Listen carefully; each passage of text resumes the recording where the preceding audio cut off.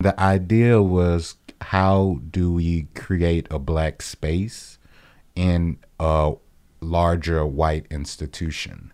And that's like more so a metaphor for how do we create Black movements within this larger white society that we're living in. Welcome to the September 20th, 2018 edition of the Hyperallergic Weekly podcast, Art Movements. You just heard a snippet of a much larger interview with Shawnee Peters and Joseph Coulier, the driving forces behind the Black School, a radical Black arts education initiative that just completed a residency at the New Museum here in New York. I invited our editor, Jasmine Weber, to tell us a little bit about the group and share what she learned when she spoke to the duo. Hi, Jasmine. Hi, Harag. So tell me a little bit, how did you first discover the Black School? I was first introduced to Shawnee and Joseph by Deborah Cullen, the former director of the Wallach Art Gallery at Columbia University. She was actually my undergraduate thesis advisor and came to introduce us, knowing our mutual interest in radical Black aesthetics and Black art history. And so Shawnee and Joseph, through their initiative, The Black School, are really dedicated to bringing Black art history into educational curriculums within museums and within individually standing schools. Wow, that sounds like a big initiative. So you did their workshop 6 months ago, is that correct? Yes. So what was that like? Yeah, so the workshop was in late spring, and so they had introduced their process deck, which is an initiative and a tool that they use that mimics a set of tarot cards, going through the principles, tactics, art mediums, questions, forms, and themes that are all located around this center of Black activism and artistry. And so they had formulated this process deck to teach individuals and to teach educators how to bring Black art history into their classrooms. That's great. So you said a tarot card. So they created their own tarot cards, is that right? Yes. So a lot of their practice is really centered around graphic design, and how to bring in their own art making into these sorts of easily digestible and easily accessible ways of education. And so you were able to peruse through these decks and formulate your own futures and your own hopes for Black futurism. That sounds great. What are some of the cards themselves? Do you remember any of the names of the cards? Yeah, so there were definitions for different movements like Afrofuturism and Black womanism, as well as examples of different forms of disseminating information, including leafleting or Probably make a web page, I'm guessing nowadays. That's probably one of them, right? Or create a podcast, you know?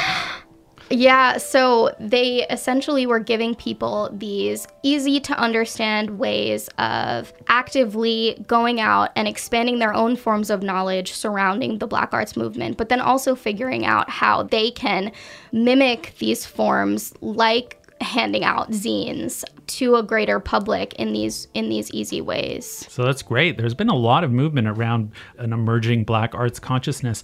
So I'm excited to hear your interview. So do you want to introduce them? Yeah, so I'll allow Shawnee and Joseph to introduce themselves and tell us a little bit about the Black School and what their intentions are with that. I'm Shawnee, here with Joseph. We are co-administrators of the Black School, which is an experimental art school that brings together Black radical history and public art. And we work with students in a structure that helps to guide them towards thinking of themselves and their art making as radical agents of change in their own communities. Hi, I'm Joseph Coulier. I'm an artist and educator with the Black School, and we also do Black Love Fest every summer. Great. So can you explain the model for revolutionary education that you've both developed over the years? We look a lot at the writings of Bell Hooks, Paulo Freire. We talked a lot about decolonial thought this last term and really looking again at Frantz Fanon, just realizing how useful and critical that is to bring in to conversations. We also focus on tactics versus necessarily biography, right? So we look at Black radical history, but we try to parse out the work that people and movements have done from strictly the biographies. And we design programs so that students begin there. We start every workshop with the questions, what do you love about your community and what do you want to change about your community? And then we go from there. Joseph can talk about the process deck, which we've recently developed as a way of helping to pull on those questions more. Well, going back to those questions, what do you love about your community and what do you want to change about your community? That is like taken from the principle of radical pedagogy that acknowledges that the students don't come to the classroom as empty vessels, but they come with the breadth of knowledge. Knowledge that I may not have as the educator at the front of the classroom. So it's important to acknowledge they have that knowledge through those questions and acknowledge they are experts on their own lived experience. So if we're trying to teach them how to use art to transform that lived experience and that social reality, we have to make room for them to bring that knowledge and that information to the classroom. And then once we have that information, we give them a process that is realized now in the physical as a process deck that goes through principles, tactics, art mediums, questions, forms and themes. And an example of that, so the principles, you may choose a card that has Black feminism or Black womanism on it. And then tactics, you may choose publishing. So an example of that from Radical Black History could be Kitchen Table Press. Audre Lorde and a group of Black and non-Black feminists came together and organized a publishing press around the idea of women and their work being centered in the home and how to expand upon that rooting or that base of women's work in the home being a central part of movement work, and then allowing for movement work to happen and progress. So have you been able to witness these actualized results from participants in the New Museum's teen program or from visitors at the exhibition? So the program's just wrapped, and it's always a process of sort of planting seeds and watching that information grow over time. So there is yes and no. No, we don't know the results of all of that just yet. We know that we had follow-up conversations with students and, as usual here, just about how so much of this information is completely new to people, how surprising it is, really that kind of awakening moment. But the nature of our workshops is, especially in particular the art making, is always of a public nature. So we executed projects with students that they can then take into the world and share with their communities, right? So did screen printing of leaflets and asked them to create plans for how they will disseminate those. We created cut poetry and collage pieces that we're duplicating for them so they can wheat paste those if they choose. We executed a photography workshop that was designed around a certain set of topics that they create hashtags for so that they can exist online as a social media campaign, as a hashtag campaign. And yes, it's a process for all of those things to go back out into the world, but that's the way the workshops are designed. Also, we started for the first time with this series of workshops a system in which we began each workshop with a short project that the students actually then teach themselves to museum visitors later in the week. So that really starts to get them, the idea is that starts to get them in the habit of sharing back this information that they've just learned from us. And to understand the importance of sharing information that is not typically institutionally spread. Like we have to do it on a one-to-one level. And that seemed very successful. The students enjoyed that and got a lot from that. I'd say yes, we have seen those changes. Obviously, we haven't seen long-term changes because it hasn't been a long term since the end of those workshops.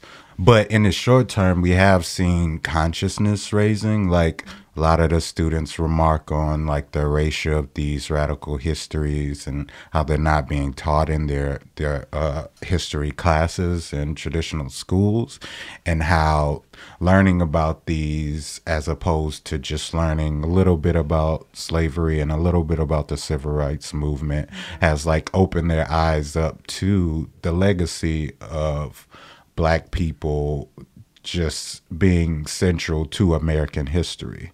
As long as there's been America, there's been Black people, and that history can't be like separated out, even though like history books try to do that work as like a counter-revolutionary tactic.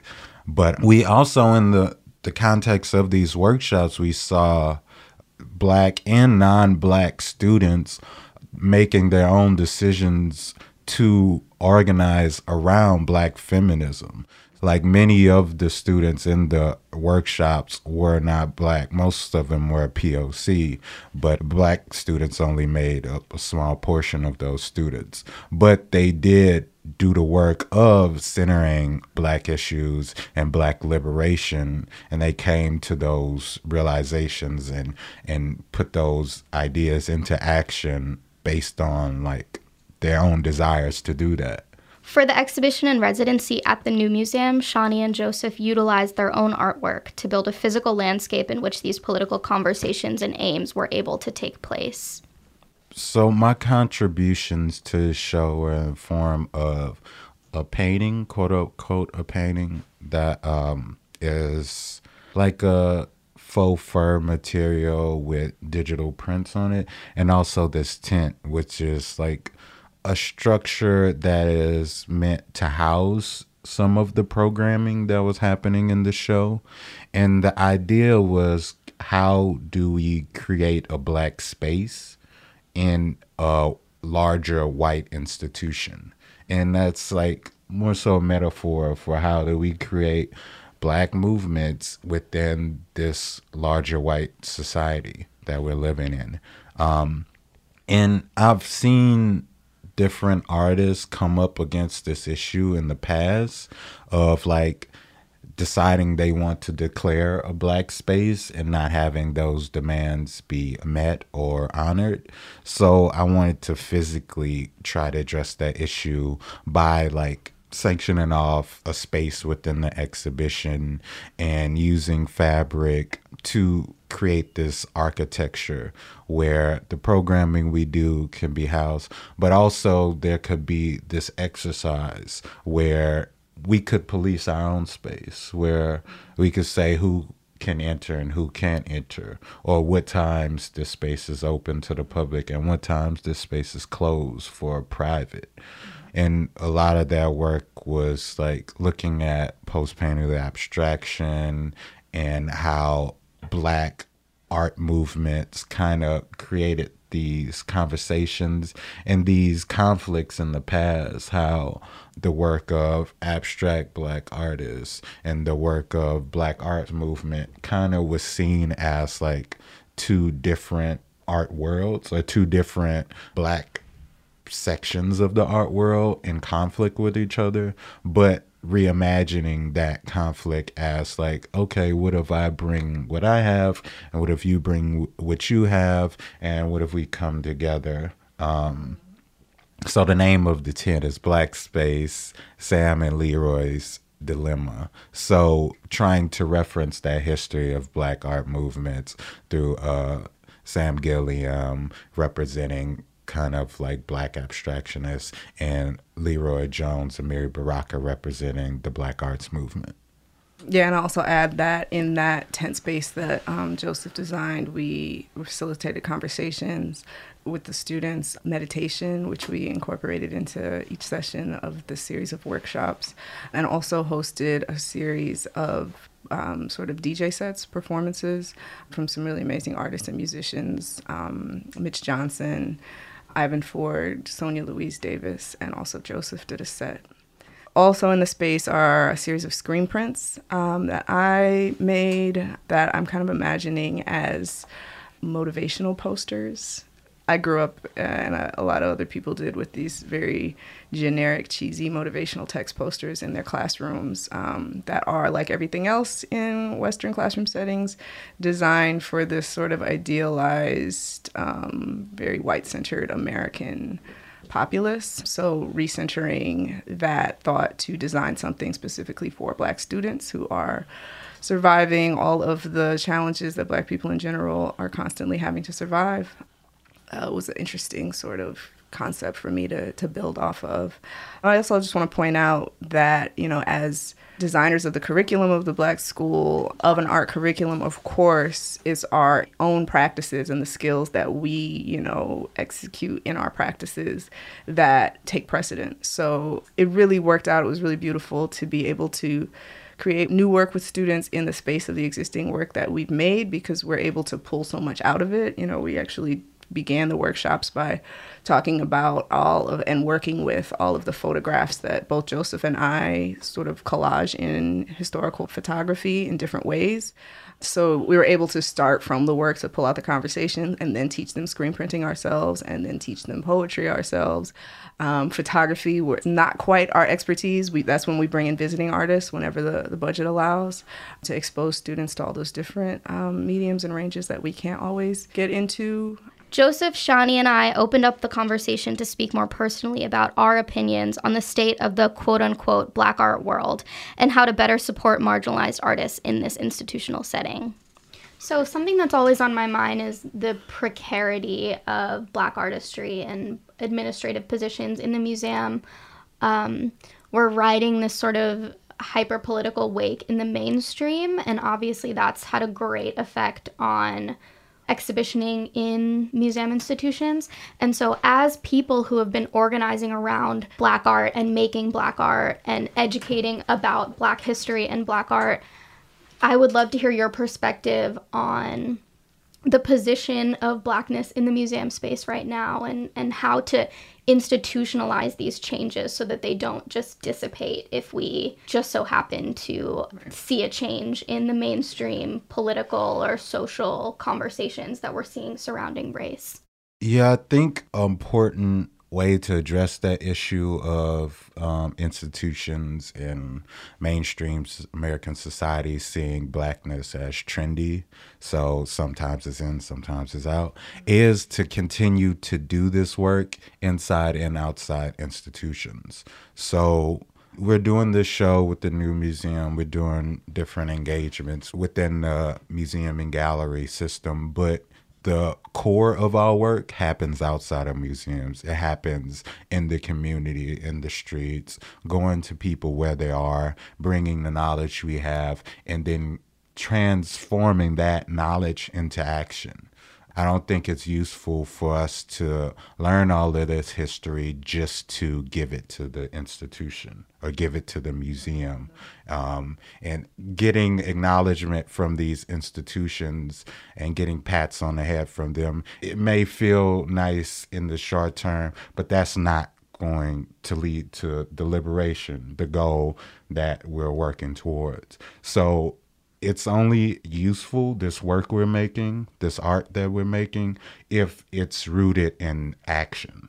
So that's the way we kind of address that issue of the precarity of Blackness in mainstream art institutions. Yeah, I'd add two things to that. One being that it is our goal to be a self-standing, self-determined, not necessarily institution, right, but a freestanding Black school. So to whatever extent we can use resources to build towards that, we can use relationships with pre-existing, Western institutions to leverage towards that, we're going to do that, right? And I could say a whole lot more about that. But the other thing I for sure want to touch on is just the nature of our education in the United States education system in general.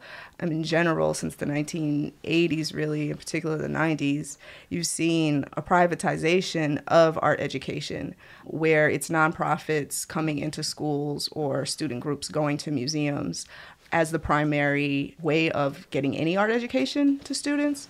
So that's why we're able to find support in addition to this, for sure, wave that we're having of interest, thanks to the Black Lives Matter campaign, even before that, artists have, not always, but artists of color have been able to find the most space in art education departments to execute these really more politicized projects, because museums have been handed over the responsibility of teaching art to the nation's students across the board. But the idea of what you do as being revolution rather than reform, I think, is something that's really important and something that I hope can infiltrate the art community a lot more. Because I think that a lot of the time, artists and critics and like other contributors are sort of placated by these ideas of like quote unquote diversity and whatever that means. And so I think that really pushing forward to the idea of tearing these institutions that are not made for us, not made for marginalized bodies, tearing them down and building something up that acknowledges real history, I think that that's really important. Yeah. Destroy and rebuild. Yeah. Yeah, I think it's important to acknowledge that diversity is a tool of white supremacy. And anything that sustains the institution of white supremacy, dare it be through reform, is a tool of white supremacy. Yeah. All the things. We could go on. I just want to thank Shani and Joseph for coming in. Thank you, Jasmine. And Baldwin, she joined us Yes. halfway through. Their toddler, they're very sweet. Toddler is here. Thanks, Jasmine. That was a great interview. So what does the Black School have in store for us coming up next? They'll actually be hosting a series of 5 workshops with the Sugar Hill Children's Museum of Art and Storytelling in their neighborhood of Harlem. And they have a project in the works with the Bronx Museum where they're looking to launch an art and design media wing of the Black School. That's great. So, and then how do we keep up to date with what they have going on? So they post about their movements on their Instagram at the Black School, where you can keep up with what they have in store. Well, that's wonderful. Thanks so much, Jasmine. So do you want to join me for some of the headlines before we do a little bit of talk about Soul of the Nation later? Absolutely. Great.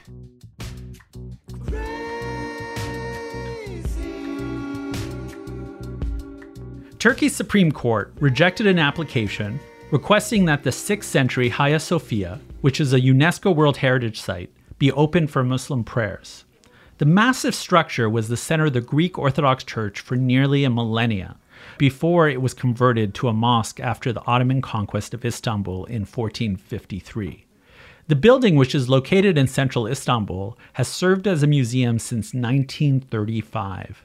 In recent years, however, thousands of Muslims have prayed at the Hagia Sophia exterior, urging the site to be reopened as a mosque. And last week, we reported on the devastating fire that gutted the National Museum of Brazil in Rio de Janeiro. And now students at a local university are asking people to share photos or videos that they took on their own personal visits. Oh, so sad. After the museum was destroyed by a raging fire, a reported 2 million artifacts, of course, were lost in the blaze, if not more. So far, the students have received 14,000 photographic and video submissions. Wow. Incredible. And the Émile Cohl School of Lyon, France, was caught doctoring a group photo to make students in the group look black. I mean, you can't make this up. I can't even be offended because it's hilarious. The photo and is horrible. Hilarious. Well, you know, did you see the one where they were like blackening the skins of certain students who had hairstyles that Yes. looked a certain way? The students with curly hair were immediately darkened. And Right. then there were a number of stock images with completely different lighting from the room. It's the worst Photoshop It job. was terrible. So the school assistant director told CNN that the communication company decided on its own to darken the skill of some of the students to add diversity, and the communication campaign was made in the U.S. Do we believe them, Jasmine? I don't know. It seems unlikely. It definitely seems like a ridiculous thing. So the Abraj Group, a Dubai-based private equity firm, will not renew its partnership with Art Dubai, which, as many people know, is one of the premier art fairs in that region. The firm filed for liquidation in June after its founder faced accusations of misusing investor funds. Yikes. Previously, the Abraj Group was the primary sponsor of Art Dubai and was considered to have laid the path for corporate patronage of the arts in the city. This comes on the heels of reports that Arif Naqvi, Abraj's founder, had been having trouble all year. Bloomberg reported in June that 4 investors in the healthcare fund, including the Bill and Melinda Gates Foundation, had recruited forensic accountants to investigate where their money had gone. Yikes. And the final news, the Metropolitan Museum of Art has acquired Juan Gris' The Musician's Table from 1914 through funds given by the Leonard Lauder Fund for the Leonard Lauder Cubist Collection. And I don't know if you know about this, but in the last few years, the Metropolitan Museum has really created an amazing Cubist collection based on one major donation from the Lauders, as well as these other things. The collection now includes 83 works by Georges Braque, Juan Gris, Ferdinand Léger, and Pablo Picasso. The Musician's Table joins 6 other collages from that pivotal moment of the artist's career, and Gris' newly acquired work is now on view in Gallery 908.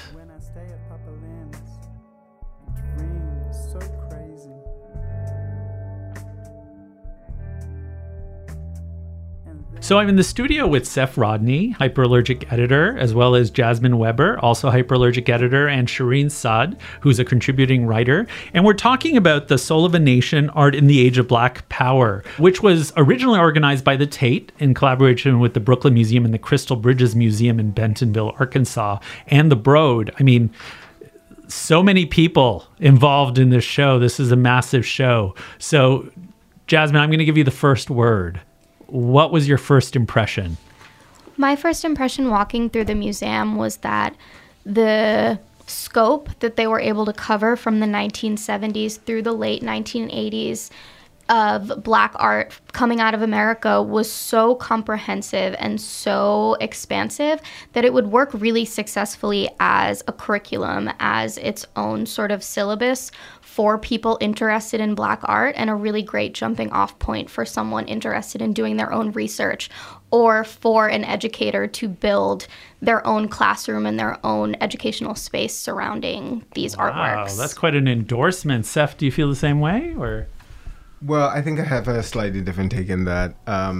My experience with the show was colored very much by my previous couple of years working for Hyperallergic, going from sort of state to state and abroad, and seeing a lot of these artists in those other collections. So seeing people like Melvin Edwards at the Museum of Sao Paulo, and seeing Roy DeCarava. Actually, I remember Roy DeCarava from the time I was an undergrad, and I fell in love with photography.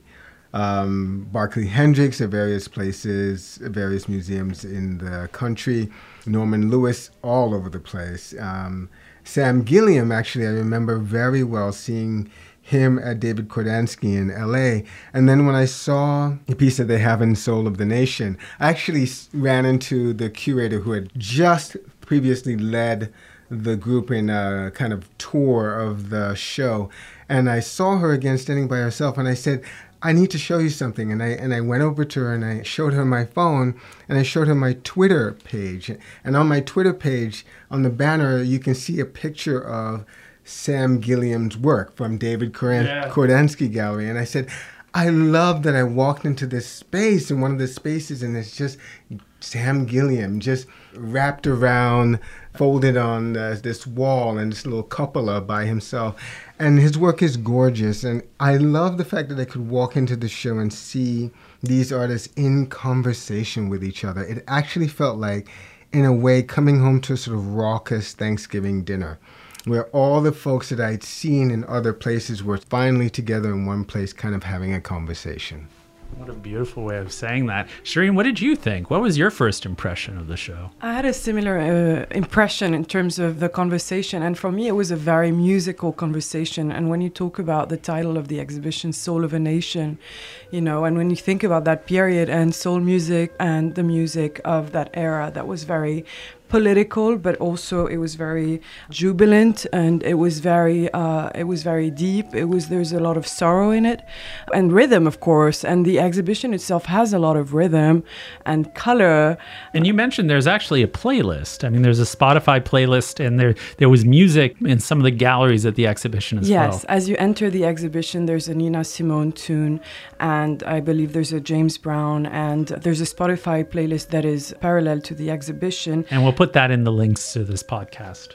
Yeah, and also a lot of the works were inspired by musicians such as John Coltrane and Marvin Gaye. So you have Barclay Hendrix's What's Going On, the painting that everybody's really reacting to in a strong way. Well, that was a painting that I remember you came back from the press preview, Jasmine, and your first impression was the Barclay Hendrix paintings. Yeah, so I was really struck by these sort of nearly life-size paintings by Barclay Hendrix all in one place. It was my first time interacting with them and experiencing them in person, and the size of them, along with the color and just this vibrancy, even in the almost monochromatic sort of panorama that's mainly white, where all of the figures are dressed in these white suits. Seeing these in one place was a really visceral experience in terms of being given a chance to view firsthand these images, these paintings that I've been only able to view in photographs, and one of which I've had in my dorm room all 4 years of college. It really just brought together a bunch of truly iconic pieces of work in a really accessible space. And what I love about one of the Barclay Hendrix portraits is the one that's actually situated to the right of the one that you mentioned with the people in white suits and the one naked woman character. The one to the right is Barclay Hendrix. It's a self-portrait of him just naked with some like cool ass shades on, and like I think I like a fedora hat or something. No, it's like a Kangol hat. Yeah. And I think he has some rings on and a chain, and he's just standing there like a black man from the 70s, just like he's present. He's not ashamed of his body. He's like, yeah, baby, it's cool. Like I'm naked. You should be naked too. is how I read that portrait. So I love that painting. That's great. So I'm curious, Jasmine, why that was the image you chose for your dorm room? Because, the psychology of the dorm room, why was it that one?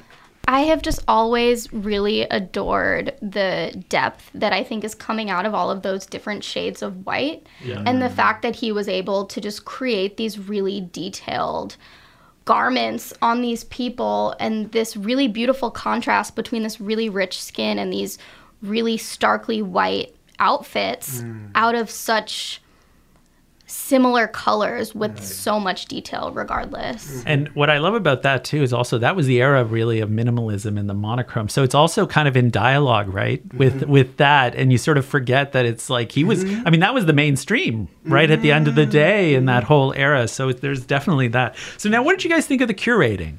Because, the thing is for this show is every venue has a different curator. And so in the case of the Brooklyn Museum, Ashley James, the assistant curator of contemporary art there, is the one who did this.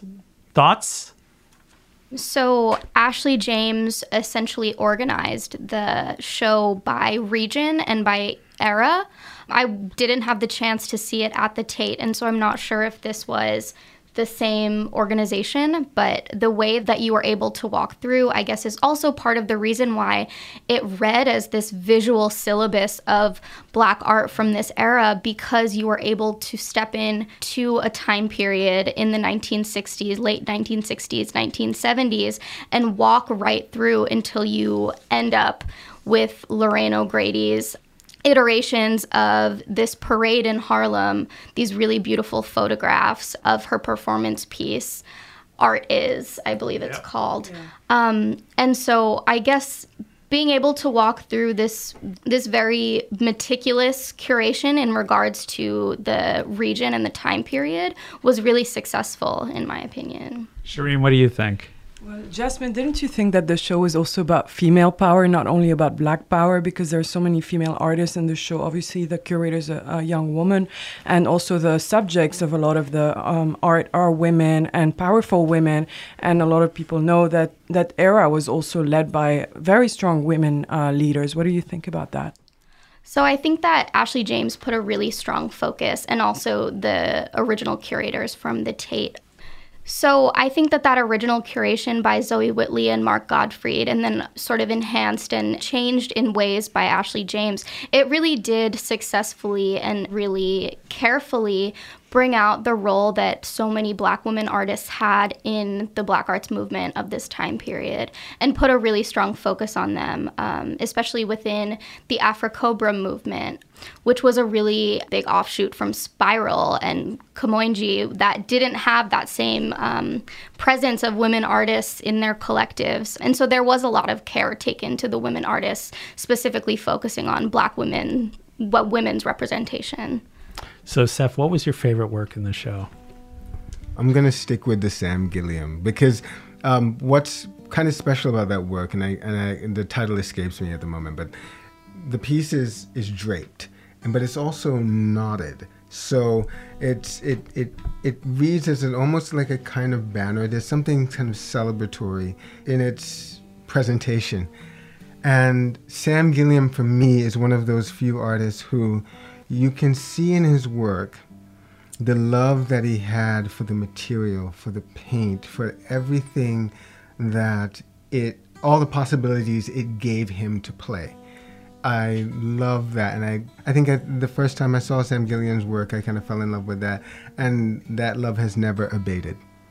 Love that. That's great. Jasmine, do you have a favorite? I think that I would say the Barkley Hendricks work, only because, as I said, I've curated my own little wall in my dorm room, and so seeing it in this massive form in this really beautifully curated exhibition was significant for me. Shireen, how about you? Did you have a favorite that stuck out?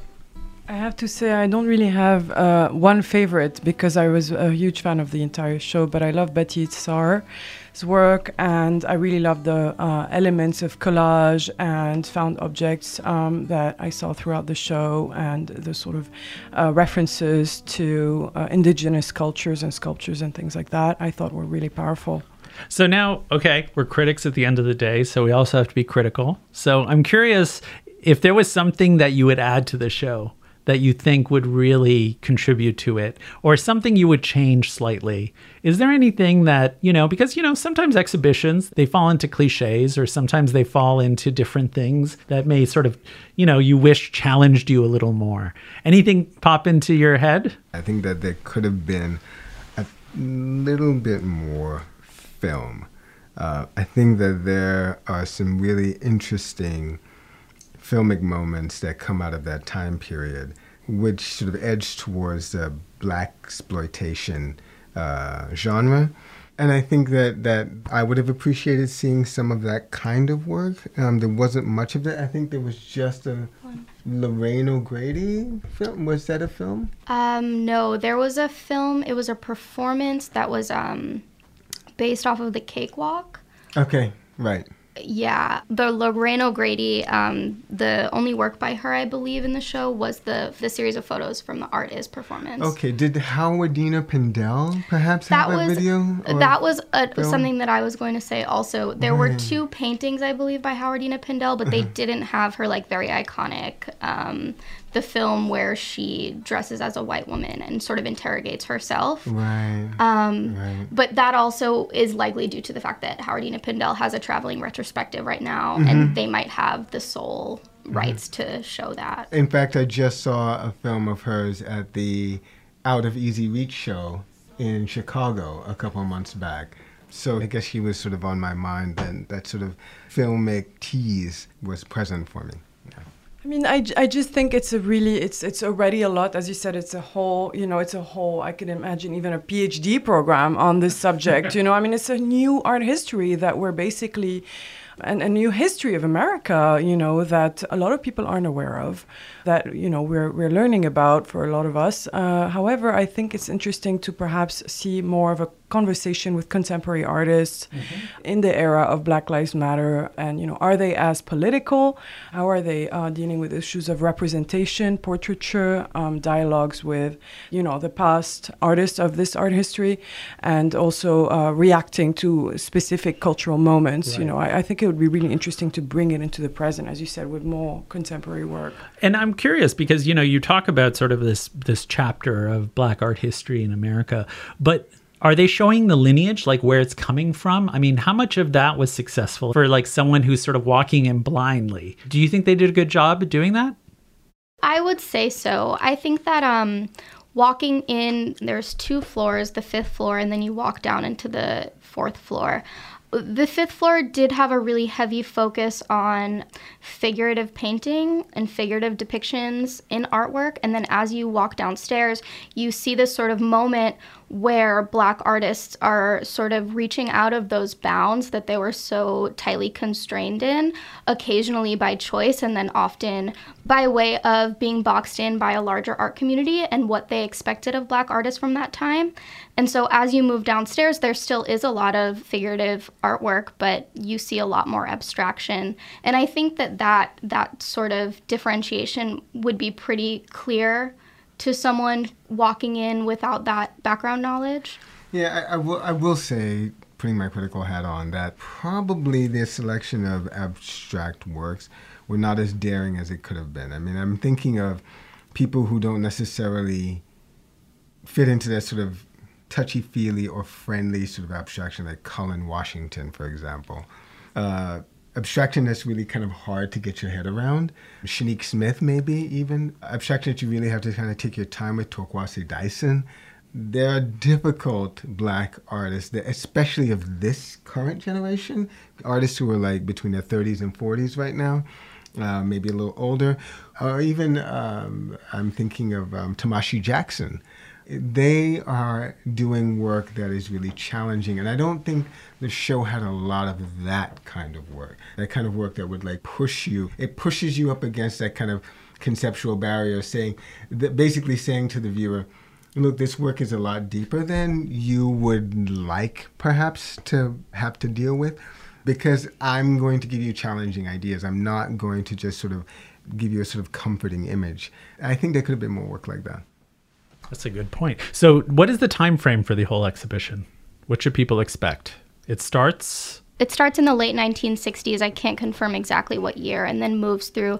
I believe Art Is was 1983 artwork, which is, I believe, the latest in the show. And so did they use a specific historical markers for those? Did you get a sense of what they were looking for? Like, why those dates? Why those? Why is that the age of Black Power? Because I think that's the age when you have the social movements begin to sort of nourish this sort of artistic movement. So you have the rise of the Black Panther Party in the late 60s, mid-60s to late 60s. You have what is essentially a Black political movement begin to coalesce around the power centers in the churches in the South, but also very much connected to places in the North. So you have, I think, a kind of growing consciousness. And here's one of the strengths of the show, is that it really does, with detailing how these things had a sort of how these movements had a regional flavor, it does begin to show us how a kind of ethos develops on a national scale. There is a kind of soul to this nation. It is not just a sort of arbitrarily chosen title. I would also say that the show starts in this wake of the Black Power movement and shows the way that art was growing throughout that time. And it's really tightly constrained in that era, in the sense that we're building throughout the late 1960s through the 1980s. And then there is a stark contrast between the aesthetic sort of products coming out of the age once Black American culture starts to become defined by hip-hop culture. And as we move into the crack epidemic and mass incarceration, I think there's a very stark difference in the aesthetics coming out of that moment and then moving into like post-Blackness. And I think that was a smart way for the show to sort of be defined. Yeah, agreed. Beautifully put, Jasmine. So thank you, Shireen. Thank you, Jasmine. Thank you, Seth. And I'm sure everybody will check out Soul of a Nation, Art in the Age of Black Power at the Brooklyn Museum that opened last week. Thank you. Now, one more thing. We decided to make this a very special episode of Art Movements by offering one more feature. This week, our Los Angeles reporter, Matt Stromberg, attended an unusual pause that took place at Cal State Long Beach. This was a pause pressed by artist Lauren Woods, who is opening her American Monument project at the college's museum. Her project is a multimedia installation addressing police brutality and the killing of African Americans by police officers. The centerpiece of the monument, Woods is adamant that it not be referred to as an exhibition, consists of a grid of 25 record players on white podiums, each holding a record related to a death. Sandra Bland, Alton Sterling, Mike Brown, Philando Castile, Eric Gardner, and others. The audio on these records is gathered from police reports, court transcripts, and bystander recordings. The project was going on as planned, but then, days before the monument opened, Kimberly Meyer, the museum's director, was fired. American Monument was a project that she helped spearhead, so Woods decided to end her introduction to the project by placing a pause on the monument. Thankfully, Matt Stromberg recorded her speech, but sadly it wasn't with professional equipment. So our sound engineer worked his usual magic to clean up the audio, but I'll warn you, it's not perfect. So, with the artist's permission, we're presenting the whole speech, which is roughly 28 minutes. I should also warn you that during a latter part of the recording, roughly around the 1 hour, 6 minute, 7 minute mark to be exact, Woods plays one of the records in her installation, and the sound may be disturbing for some listeners. The audio is Diamond Reynolds' recording of the shooting of her boyfriend, Philando Castile, by the Minneapolis Police Department. And don't worry in case you aren't able to understand any of the words in the speech. You can visit the monument's website, which is americanmonument.blog, for the complete text of her speech. Hey, hi, I'm Lauren. Thank you for coming and joining me for the launch of American Monument. This is a project that actually was seeded about 5 years ago, but I've been intensely working on it with Kimberly Meyer over the last 9 months. Everyone should be passing around a brochure. And I'm just going to read from that since most haven't seen it. You'll notice that this is a pretty austere space. I keep using that word. It's a word that Christina, the curator, used, and I really liked it. There's no didactics. There's no sort of information because really the task is really how to transform this space, an existing structure, into something else. So it's not a museum show, it's not an exhibition, but the work here is really to figure out how to take this existing structure and make it a place for public memory. So I'll read from the brochure, which contains basically our information on my back. Okay, thanks. So, UAM is actively transforming into a monument that prompts consideration of the cultural circumstances under which African Americans have lost their lives to police brutality. The new UAM monument is conceived to be nomadic and continually expanding, with the UAM serving as its launch site and steward. The artwork provides a vehicle by which to analyze and the complex relationships between constructed race, material violence, and structural power. In recent years, evidence of police violence has reached a new level of exposure, allowing more public access to formal investigations of police brutality. Examining cases in which a police officer killed a black civilian, Woods focuses on language used to justify fatal incidents. She identifies dominant cultural narratives that appear in mass media and filter into law enforcement and the justice system. The artwork provides a space to ponder how the law is created, interpreted, enacted, and perpetuated. The centerpiece of American Monument is an interactive sound installation that utilizes sources from open records requests, including police reports, court transcripts, and witness testimonies, as well as audio files captured by bystanders. Visitors are invited to pick up a needle on any turntable, place it on a record, and activate the sound sculpture. And so we invite you, the CSULP community in the larger LA County region, to take part in co-creating this iteration of the monument by participating in the public programs occurring during American Monuments residence at UAM. So there's a couple of things I want to say to explain. What is a nomadic monument, right? So I've really been interested in the ideas of monumentality and materials that are used. And I have both a studio new media-based practice, but I also have a sort of public practice where I'm exploring these ideas of monumentality, where I'm substituting the traditional materials of granite and stone for my medium, which is new media. And the reason for that is because I feel like certain materials just feel dead. And so how do you insert, sort of breathe some life back into the idea of constructing memory? So this is one of a few new media monuments that I've produced. And this is sort of the largest one in terms of the collaboration that's necessary to complete it. So again, this is a pretty austere space. We have the center space, which is sort of our figure. In every sort of contemporary monument, there's like a figural element. And then every sort of contemporary monument also has an education and learning resource center that's attached, either as a museum or something. So the center space is sort of our figure. And as we move throughout the rest of the peripheral spaces, these are the spaces that will be co-created through public engagement and programming to sort of build out this monument. And then, ideally, when it's at its completion and resting point, we will actually officially unveil this iteration.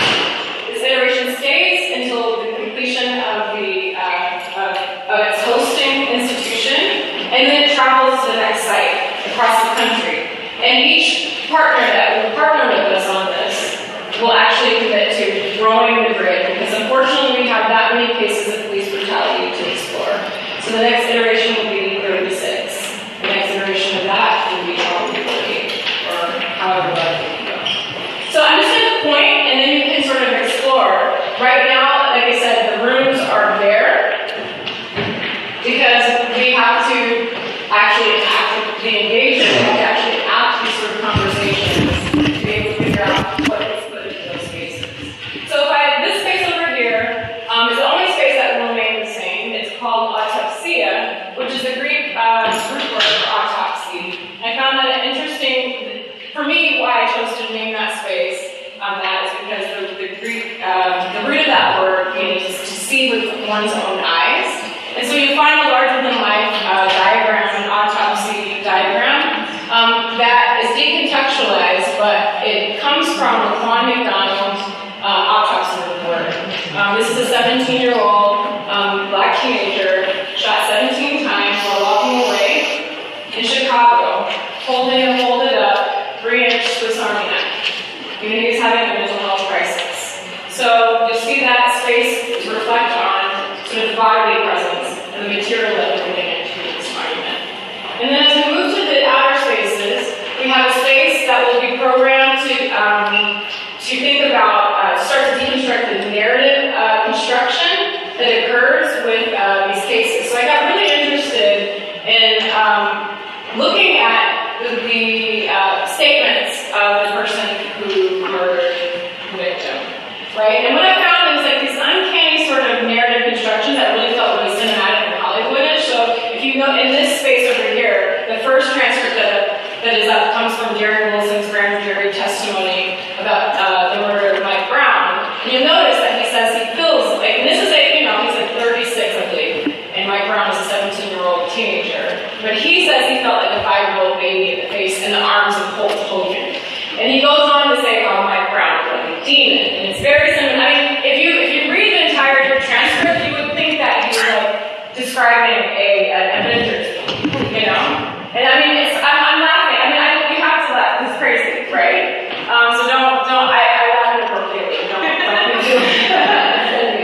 Okay. So we're going to be programming that space to think about the narrative construction of the documents and the cases that we get. And then as you move along to this sort of longer space, this is called Archive 2. This is where all of the documents that correspond with each of the 25 turntables in the grid exist. The documents are able to get. You'll notice that there's 3 tables, and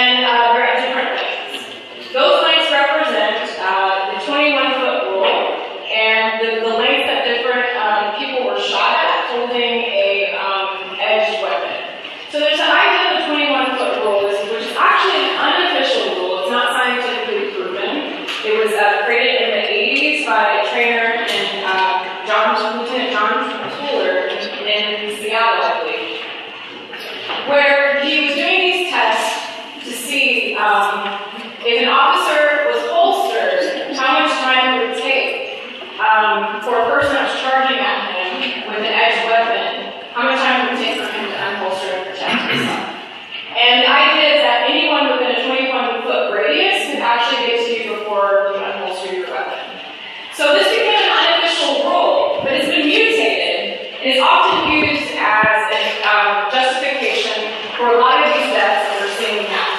And it's been mutated because the original training was that this is for a holstered weapon, right? So the training is that you take out your holster for your weapon, you keep it at a low ready position in order to protect yourself if someone enters into a 21-foot radius.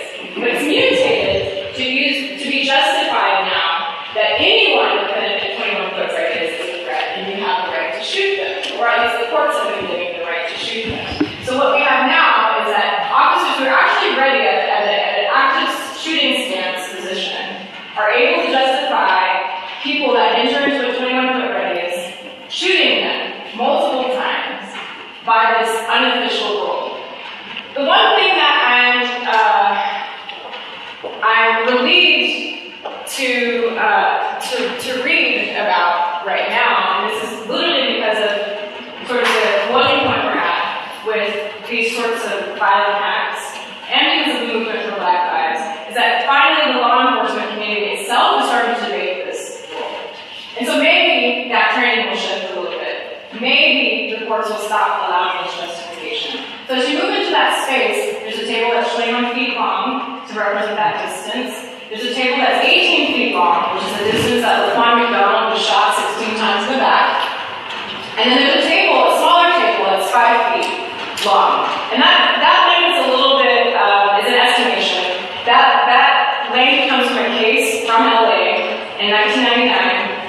A woman named Margaret Mitchell, who was 75 or 78 years old. She was homeless, living downtown. A known sort of resident of downtown Skid Row with a large shopping cart and lots of bags. She was mentally ill, and she was holding a 6-inch screwdriver and sort of just wanted the police to stay away from her, and was pulling her cart at the same time. And so those people know this case probably, and sort of the media circus that surrounded the sort of controversy was that there were so many witness statements that contradicted the police officer's statement that the prosecutors decided that they couldn't make any sort of judgment. So the table is 5 feet long, but there's also witness statements that say that it was 8 feet long. She was a 78-year-old woman who was shot while holding a screwdriver, and many of the witnesses still were justified. So that's that middle space, and then there's the 25 boxes that contain records that we were able to get from these turntables. Some of those boxes are empty, however, and just have a documentation of our open records requests and denials because we were denied from a lot of records, particularly on the coast, particularly in California. But the law just changed June 30th, so we're going to actually try to approach getting those records again and see if it works. And then as we move into this last space, that will be the space that will become a working space to start looking at case law, the precedent for why these cases are justified. So looking back in time to the 70s and the 80s to see these original cases that were decided and are now being used as justification to not prosecute for these sorts of deaths. So that will be the working space for that. And then as you exit, this is a monument. It's a spatial monument. It's not a museum, so you can't leave and go as you please. We do have a pattern that we ask you to take, which is you enter to the front and you exit to the back. And we're calling that space the waterfall space. Every contemporary monument has a waterfall. UAM wouldn't give me a waterfall. So we have a conceptual waterfall in the back. We've installed a stream of red carpet to hold the space back there. And you'll notice that there's MTV trains lined against the wall. Those cases will ideally be created, and it comes from an idea. I was talking to Scott, the curator of public engagement and participatory practices, that she's been engaging in different groups around the greater Long Beach community. One of the questions that was posed to us and to the project was, will families who have lost a loved one be involved to get involved in this project? And that sort of became a light bulb moment for me in terms of, I won't go much into it, but I do have a specific philosophy and politic about how I involve families that have actually lost, actually have lost around this issue. Years ago, when this group called Mothers Against Police Brutality was founded in Dallas, that's where I live. I was a organizer with that organization when it was first founded, and I got to witness pretty up close what that sort of loss on a day-to-day feels like. And so I've been very careful not to sort of invite those families into the spectacle that I create around this issue, because it's a very different relationship. But this question did give me an idea. And there's also the idea that this is our loss, right? So there's the loss of the families, and they have to do the grieving, right? Because we'll never know what that's like. But this is also a societal loss, and it's our loss. And so it's sort of our responsibility to start unpacking this, to shift it, right? So, but when this question came up, I began to think about, okay, that space is supposed to be a reflective space to remember that these cases that we're unpacking are attached to a real person that died. So possibly through a think tanking process, we can get together museum study students, artists, to listen to the families who've experienced this type of loss, to see what are new ways of memorializing. So traditionally, in our contemporary public memorials, there's a wall of names, right? And particularly with the police brutality movement, we say the name, right? But I'm wondering what's the next step in terms of our public memorials, besides the wall of names. And so I hope to think that through the families that have actually experienced the loss, and maybe there'll be some distance because they'll be actually think tanking for someone else's loss and not their own, but something that they identify with. And as that process unfolds, the material that comes out of that will fill those vitrines and we move on to the red carpet of the exit to the article. So that's sort of a description of the space. I think I've covered it all. So I want to say a couple other things.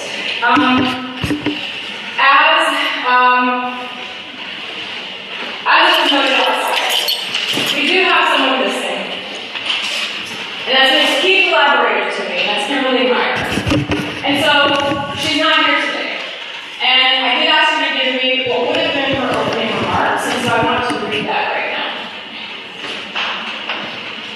She says, so she would have said, we would like to acknowledge, so she starts with a dedication.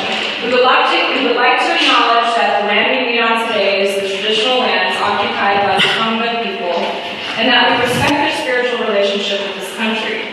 We also acknowledge that the Tongva people, as the traditional custodians of the Tongva-Nar and the Los Angeles region, and that their cultural heritage and beliefs continue to have significance to living Tongva people today. In 2018, many universities in the U.S. talk about inclusivity, diversity, access, and equity. CSULB is among them. To truly embrace inclusivity, we must be willing to confront the everyday violence perpetuated to non-white people. Racism is structural and rhizomatic. Each and every one of us is formed by and contributes to white supremacy. Once we realize that, our innocence is lost, and we must act with intention. If we really want inclusion, we are obliged to understand who is not included, because they are dead or caged. We are called upon to disrupt the unjust system. I realize this is very hard to do, but art may help us. At its best, art has the power to redeem, to lift us out of fear and ignorance, engaging our sense of beauty and our desire to transform. American Art Monument is that artwork. Its ability to transform is now up to you. We all owe a deep and lasting gratitude for, I shouldn't read this. We all owe a deep and lasting gratitude for the brilliant hard movements. That's somebody else read. I'm honored to be her partner in American Monument.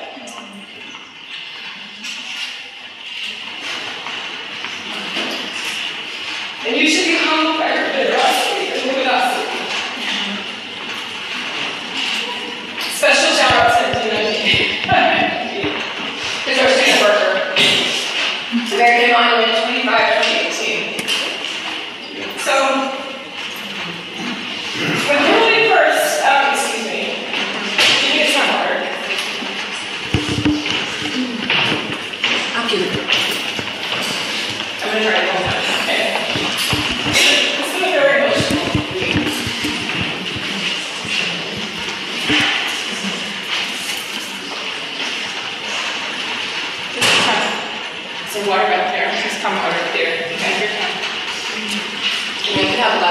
true.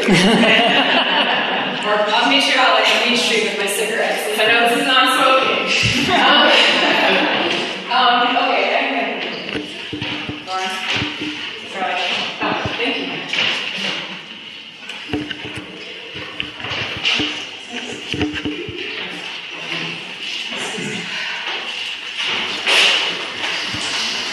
When Kimberly first extended the invitation to work at UAM to produce American Monument,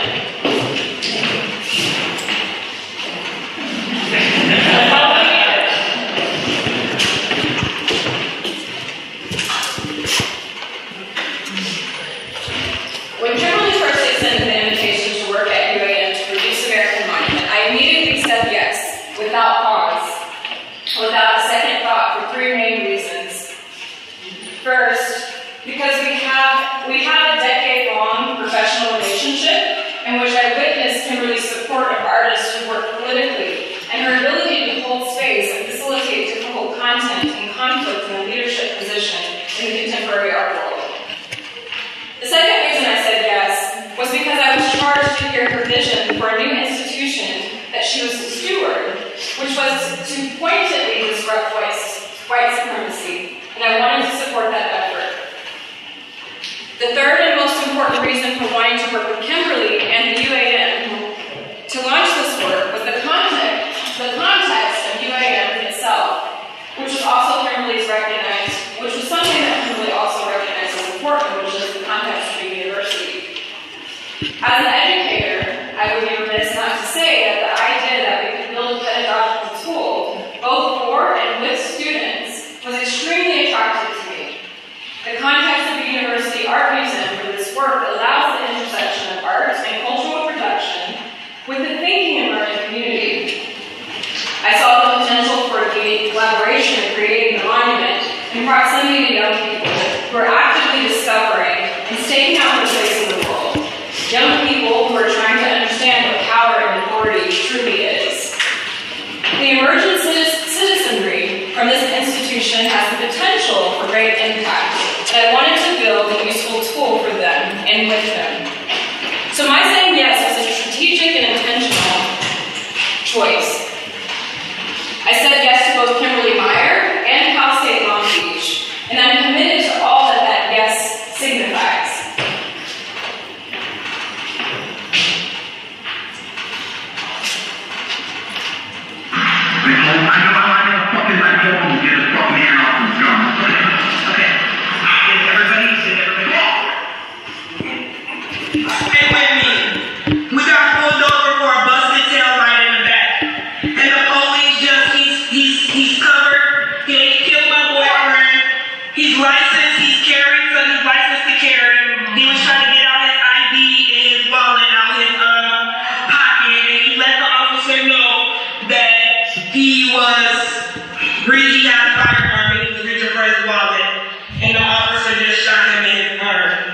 We're waiting for that. I will, sir. No worries. I will.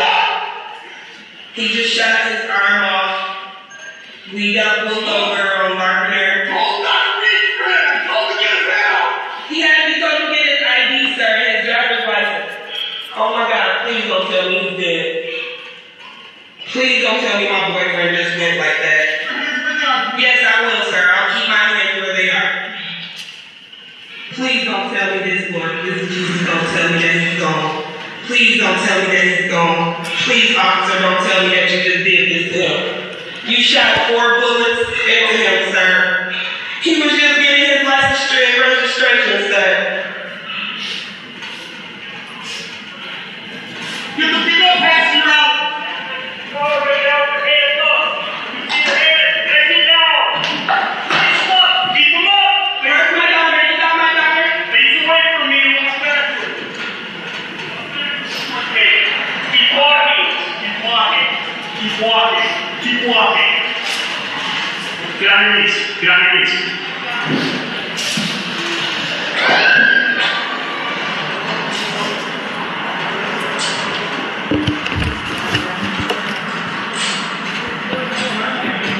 And you see the pain right now, so we get the ball further out, man. They threw my phone, Facebook.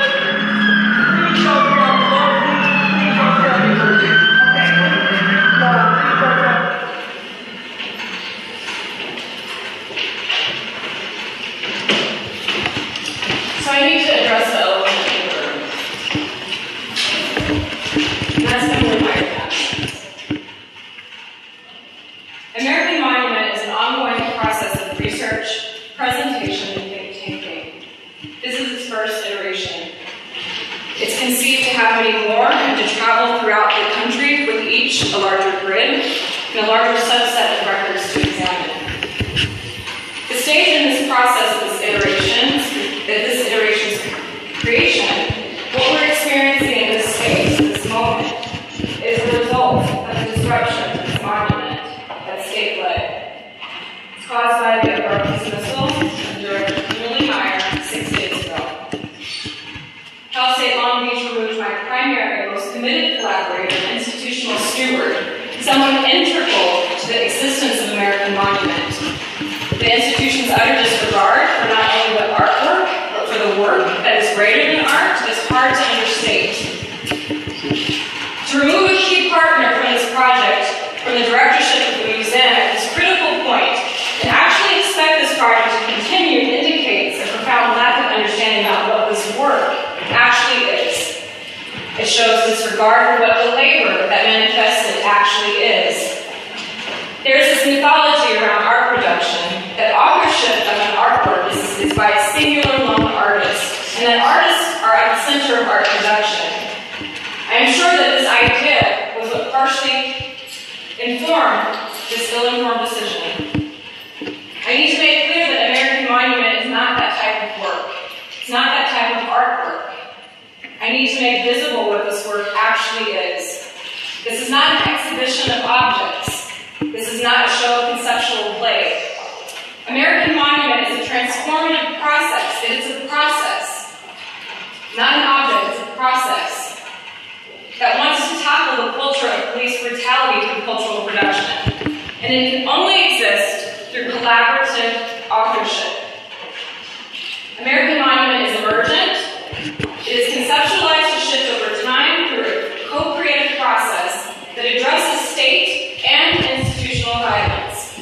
Since its inception, it has shifted week to week, responding to the variables at play. The denial of open records requests, the newest police murder, the need of identified stakeholders and co-creators, and my own capacity to deeply submerge myself in the details of over 300 cases of police brutality.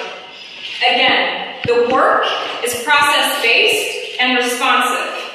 The work wants to end anti-Blackness. And so today, there is a new response that must be articulated. A response to the violent act of Kimberly Meyer's termination 6 days before this project launched. I have come to this place after being here for a week, putting forth a good faith effort to launch this work, and coming to understand the implicit statement of this sort of institutional violence in which the stewards of Cal State Long Beach attempted to suffocate this work. I have been putting forth this effort despite knowing ultimately what the university's position is to this project, because I'm not only committed to the work of American Monument, but I'm compelled to address and participate in the collective need to end police brutality. And this particular way of working is an extension of that need. But it has become clear to me that I cannot just pivot and continue working with injury, but I must respond to the conditions created by the current institution that extended the invitation to host this iteration of American Monument. The University Art Museum, College of the Arts, and Cal State Long Beach have kneecapped a project that is focusing on Black lives and police brutality. They have killed a leadership initiative whose focus was not only to address white supremacy, but to disrupt it. They have rejected the invitation for collective authorship. As it stands, the UAM is not capable of hosting this iteration of American Monument. American Monument can only resume its co-creative process when restored, which can only happen with Kimberly Meyer retained as the director of UAM. And so with great sadness and profound disappointment, I hereby declare this process to continue American Monument paused.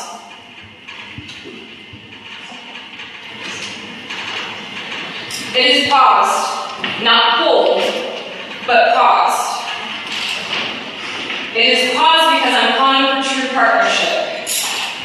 I want to offer the university the chance to engage in a restorative process and to demonstrate the commitment to the work of anti-racism, an impulse that is evident by the choice to hire Kimberly Meyer, who declared up front that this was the mission and vision for her tenure. I'm calling for the university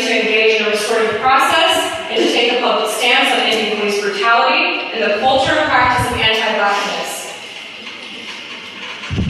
It's my understanding that there is an appeal process for determination and that Kimberly will engage it. And so we, the witnesses, await the results of this procedure. A copy of this letter shall be installed in the museum for the duration of this process to mark this moment of pause.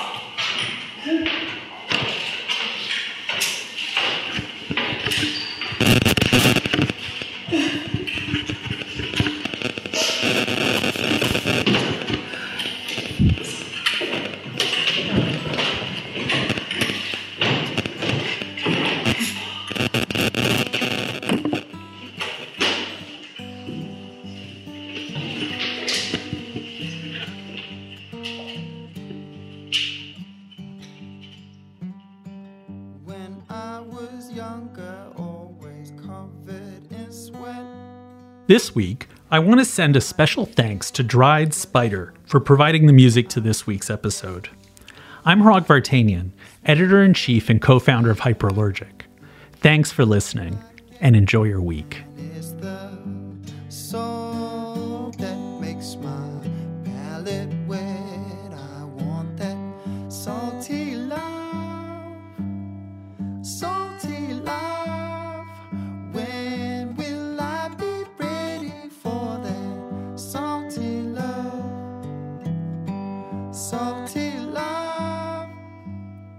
Salty love, when